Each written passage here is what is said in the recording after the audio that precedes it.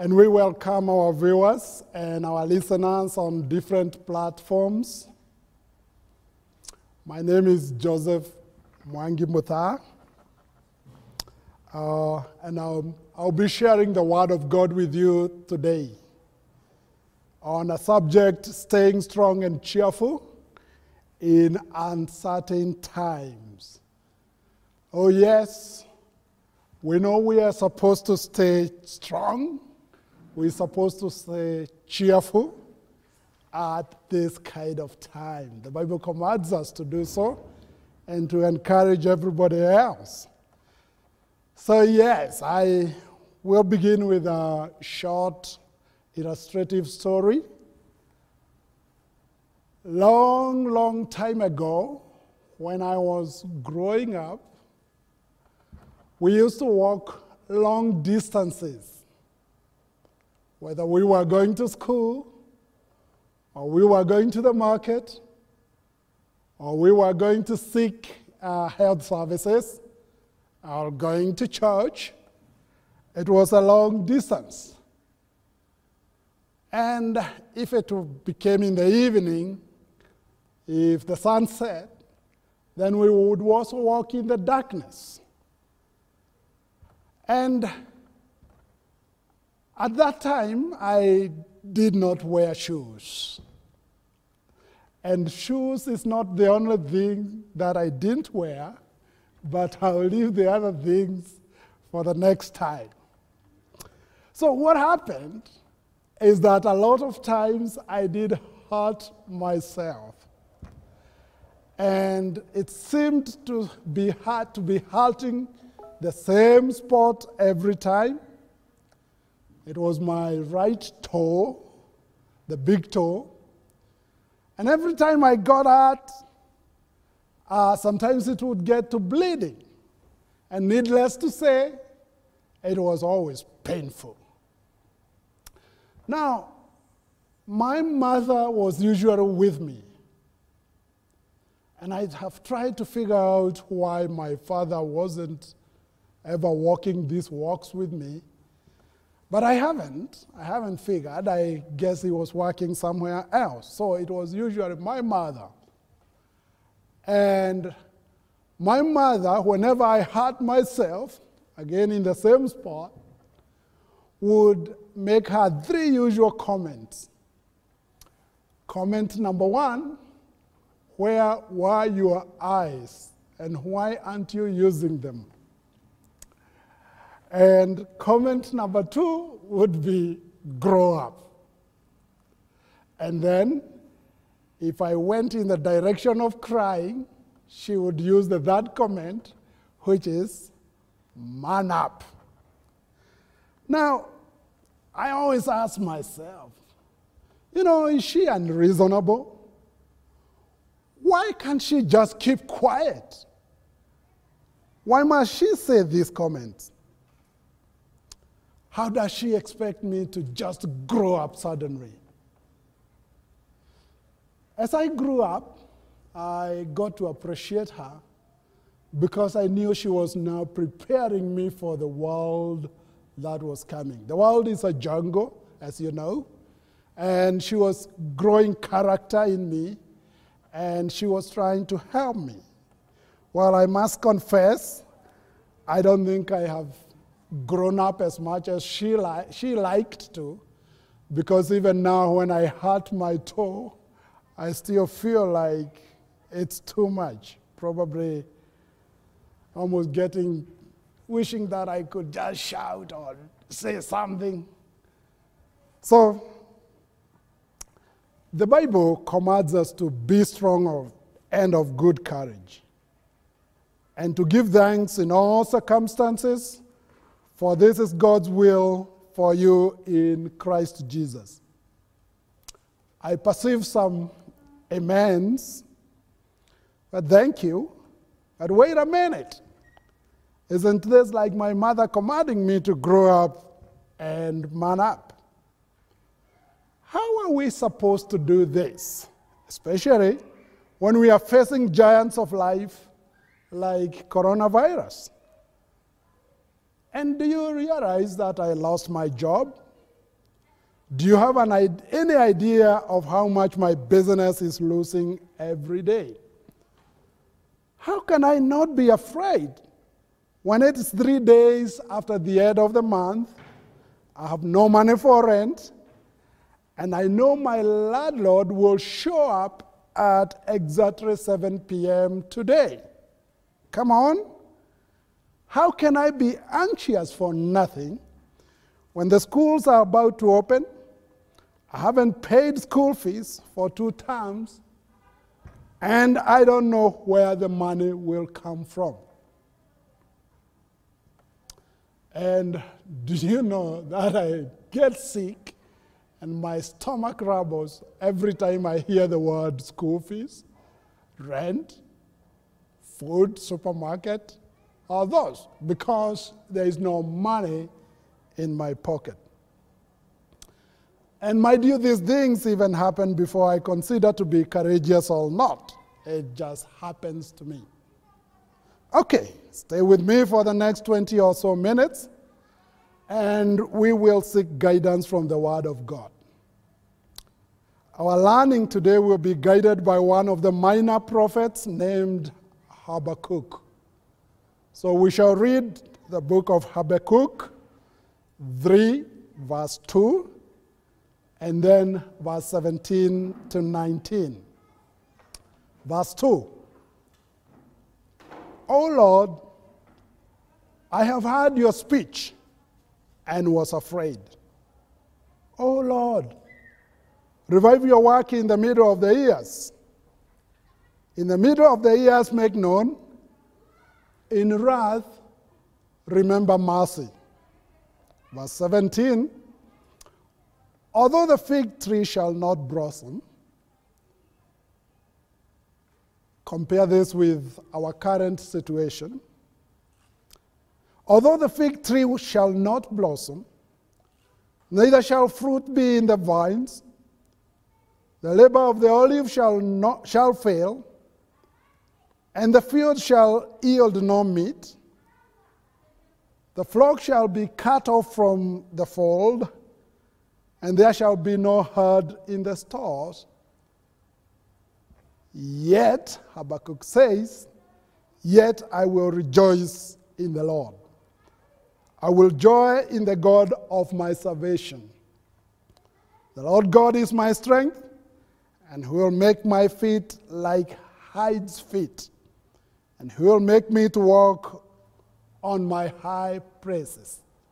Now the hide is like a mountain goat or a deer that climbs over rocks and goes very high on the mountains. So Habakkuk is saying, or praying to the Lord, that you are my strength and you'll make my feet like the hinds' feet, so that I can be able to go to high places, even when there is drought and there is no food, there is no money. When situations are difficult, the Lord shall create my feet that will be able to go to high places, and I will be able to find food. Now, Habakkuk is a different prophet. Unlike most other prophets who hear the word of the Lord or have a word from the Lord to the people, Habakkuk has a discussion between him and God. And he sought to understand God's ways and found them unfathomable, if not unjust. So God's ways are difficult to understand, you know that. Remember what he said to Isaiah? For my thoughts are not your thoughts, nor are your ways my ways. For as the heavens are higher than the earth, so are my ways. So Habakkuk decided to seek time with God and ask him the difficult questions. And having received replies from God, he responded with a beautiful confession of faith that we would like to emulate in the present day circumstances. Now, Habakkuk was confused that wickedness, strife, and oppression were rampant in Judah, but seemingly God was doing nothing. Habakkuk's questions represented the voice of the godly in Judah. Many were asking the same questions, struggling to comprehend the ways of God. For example, why was God going to let a nation that did not fear him destroy Israel and take the people to captivity as prophet Jeremiah, was busy prophesying? Was it true, or was this just fear-mongering? Can God really do that? Can he let a heathen nation destroy the people of God and the temple of God? Now, today we have many similar questions. We are overwhelmed with conspiracy theories as people try to understand what's happening around coronavirus. Now, is it Bill Gates who wants to sell his vaccine? Or is it the Democratic Party that wants to get rid of the Republican president? Or is it something against the black race? What is it? Or is it China that's trying some biological weapons? So there are many conspiracy theories, and we kind of get confused. We get lost in all of it. But the biggest question is, where is God in all of this? Why would God let heathen nations bring such apocalyptic suffering to nations that fear him? Why make evildoers triumph over those called by his name? Wouldn't God defend us? Wouldn't he defend a nation that fears him? So these are the bigger questions. Now, the secret to understanding what God is doing is to have the mind of Christ, which then means have the mind of God. It is to look at the world and what is happening with the eyes of God. He is the creator of the world and mankind. He sustained the earth through ages by saving remnants who gave reverence to his name, or those he chose to have mercy on by his grace. Then he paid the ultimate price when he gave his only begotten Son to be a ransom for sin. How then shall we escape if we neglect such a great salvation? Now, God is seeking people to stand in the gap, even through this age. Some sort of remnants, even in the age that we are in, the present age. He is particularly seeking people who will be consistent in three things. Number one, acknowledging God in everything. Number two, giving God exclusive dedication and glory. Number three, hearts that are focused on preparing for the second coming of his Son. Let me repeat those three things that God is seeking from his people. Number one, acknowledging him, acknowledging God in everything. And number two, giving God exclusive dedication and glory. And number three, hearts that are focused on preparing for the second coming of his Son. In these three things lies the secret for complete ejection of fear and anxiety from our lives. Now, let us spend a few minutes and dive a little deeper into each of these three things. Number one, acknowledge God in everything. When Jesus taught his followers to pray, he instructed them to begin with acknowledgement and adoration. Our Father, who art in heaven, hallowed be your name. But the world has since forgotten there is a God in heaven, driven by discoveries in science, perfection of arts, and advancement of technology. Human beings have reached a point they think they can survive any calamity and prosper through medicine, economic modeling, human psychology, which includes manipulation of the Word of God to extort from followers, and tools like laws and principles of success. They think God is no longer relevant in today's age. Now, the older generation of men, they used to enter their home compounds with a kind of a bang. I mean, they used to enter the home's nursery. They used to start singing when they were just about half a kilometer or a few meters away from home. And I don't know why they chose to sing. They were not necessarily the best of singers in terms of melody, but they chose to do it musically. So they would sing, and then when they got to their gates, then he would start to say things. And among the things he said was,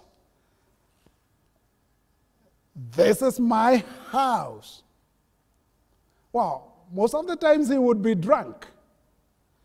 And even when he was not drunk, he probably would pretend to be drunk and say, "This is my house. The things in this compound are my things. The goats are mine. The cows are mine. The land is mine." He would even count the wife is mine, the woman in this house, and the children in this house are mine. And then he would be getting close to the house, and if by this time the wife has had him, she would come and meet him, and if she met him, she probably calmed him down so he got into the house calmly.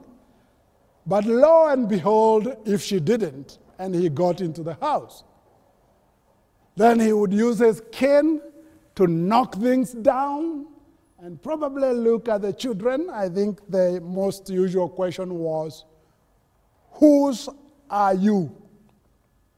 And the children knew the answer has to be one, yours. Sometimes he went quiet. Sometimes he would do other things just to demonstrate that he is in charge.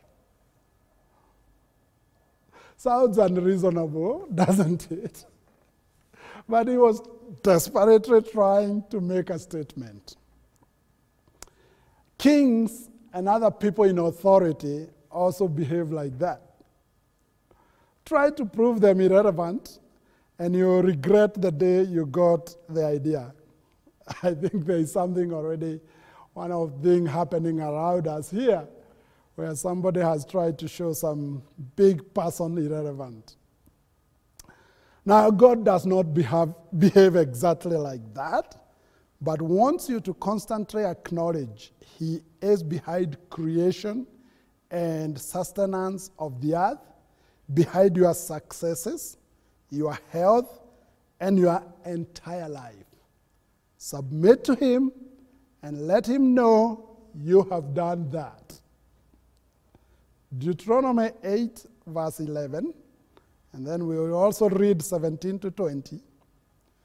Take care lest you forget the Lord your God by not keeping his commandments and his rules and his statutes, which I command you today. Verse 17, beware lest you say in your heart, my power and the might of my hand have gotten me this wealth. You shall remember the Lord your God, for it is he who gives you power to get wealth, that he may confirm his covenant that he swore to your fathers, as it is this day. And if you forget the Lord your God, and go after other gods, and serve them and worship them, I solemnly warn you today that you shall surely perish. Like the nations that the Lord makes to perish before you, so shall you perish, because you would not obey the voice of the Lord your God. And many times, David called on the Lord to show his might.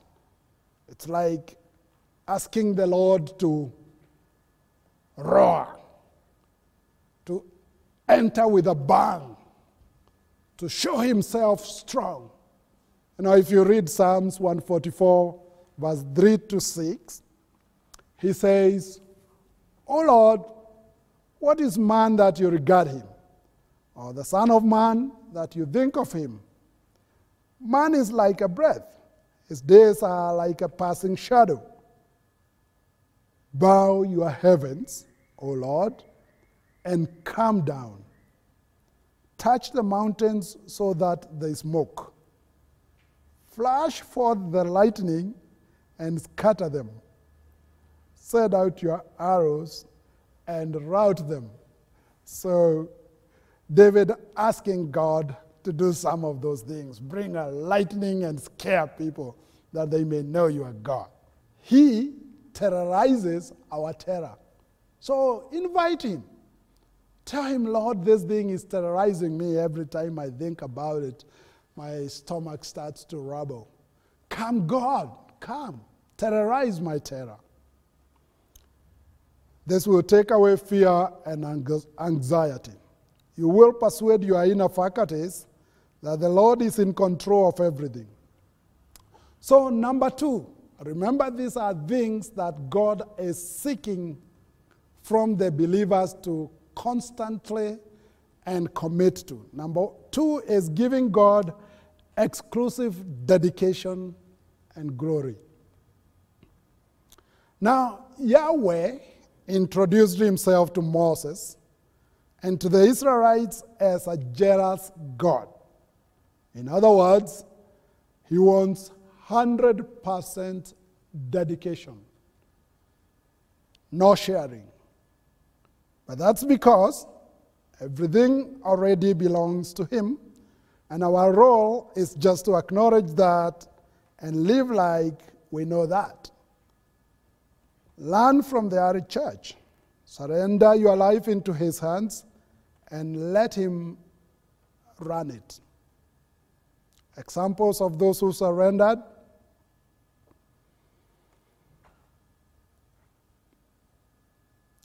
were disciples of Christ.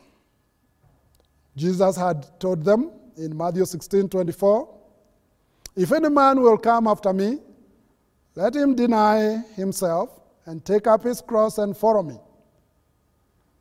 And therefore, the disciples counted it as honor to suffer for Christ. Paul, for example, was not sure whether it was better living or dying. He says, for him to live is Christ, and to die is gain. They, the disciples, gloried in that which they ought to have been ashamed. They valued themselves higher when reproached for Christ. These days, we are different. We want to be gentlemen. We've been taught to be team players. We've been challenged to accept diversity and to agree on everything, to compromise. I don't mean each of this is wrong, but as Christians, not agreeing in everything with the world. We may argue that we are learned and experienced, but Paul exhorts us not to conform with the world, but rather we should be transformed by the renewing of our minds and present our bodies as a living sacrifice. God is unhappy with the sin of compromise and is seeking genuine repentance. He wants exclusive and compromise, dedication, and surrender. He's also angry with self-seeking Christian leaders who are after people's approval, want to be revered, respected, esteemed, praised, and glorified. God wants us to repent of these two sins that are found in the house of God: compromise with the world, and where we have sought to share in His glory. Let's go to the third thing that God wants us to do, to commit to. Christians must focus on the second coming of Jesus Christ. Now set your eyes on the coming age, which we are hoping for, and that's Christ's return. Treasure that. We are citizens of the New Jerusalem, and that must be pronounced in our lives. That's where our greatest privileges and concerns lie. All the heroes and heroines of faith focused on the promises of God and things that were at that time hoped for. The Bible tells us that they acknowledged that they were strangers and exiles on earth, that they were seeking a homeland. They were not thinking of that land from which they had come out from, but they desired a better country, that is, a heavenly one. Therefore, the Bible says, God is not ashamed to be called their God, for He has prepared for them a city. Now set yourself to have the mentality of a sojourner. Develop a network of like minds in the faith to challenge each other. Our conversations should focus around heaven and the New Jerusalem, not only because Christ our Savior is now there, but more so because we hope to be there shortly. Seeking earthly comfort has led Christians to idolatry with a god called Mammon. Treasuring earthly wealth, earthly wealth and valuing it so highly. They fear what would happen if their businesses failed, or if they lost their jobs, or if their health or the health of a family member declined, or if the tithes and offerings went down. That's what engages the minds of most Christians, causing fear and anxiety. The only fear that is approved in the Bible is the fear of God. And if you are not ready for and honestly looking towards Christ's return, you have a genuine reason to fear and be anxious. But if you are, then you are looking forward to it, and there will be no fear and no anxiety. God is unhappy with the church and priests in His house. He's seeking repentance from all forms of idolatry, and especially that which is coming from the love of earthly wealth. And He is also unhappy with Christians who are not getting ready for His Son's second coming. In conclusion, So, are you willing to commit to what God is seeking? Will you commit to acknowledge God in everything? Are you willing to give God exclusive dedication and surrender and give Him only glory? Will you focus on the second coming of Jesus Christ?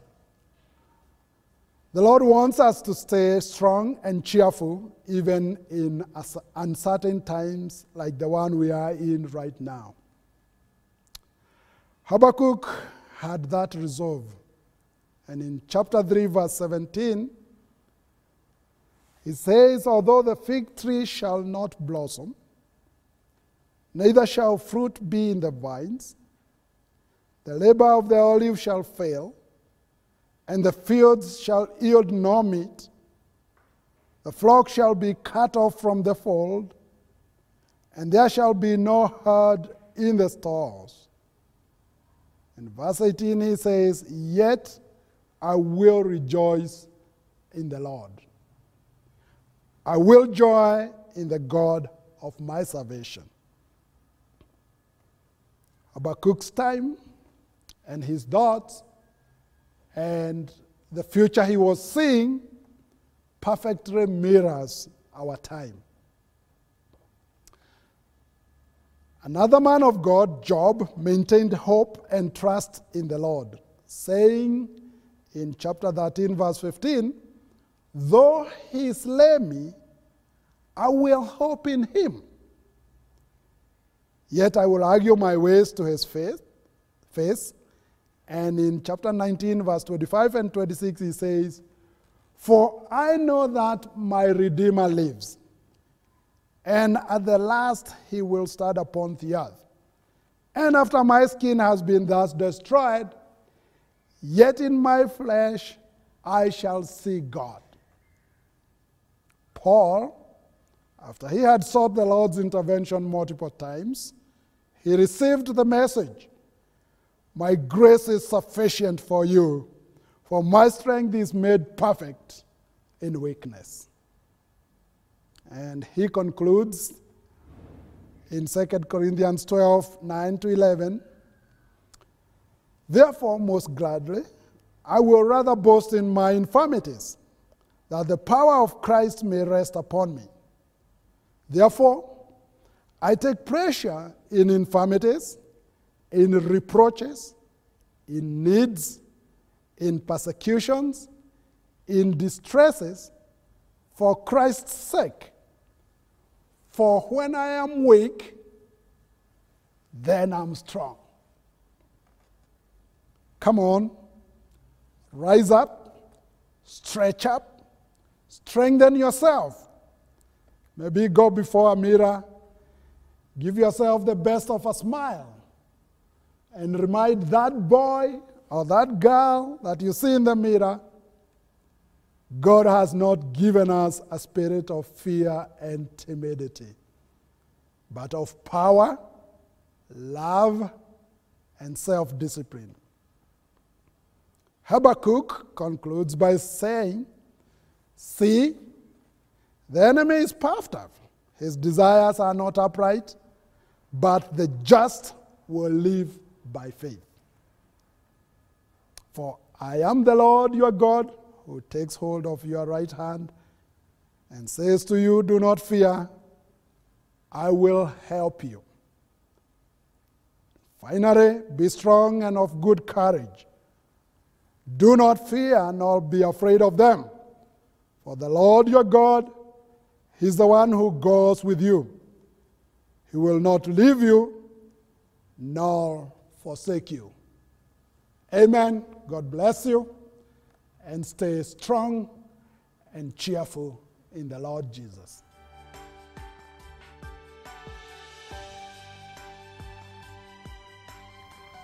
Let us pray.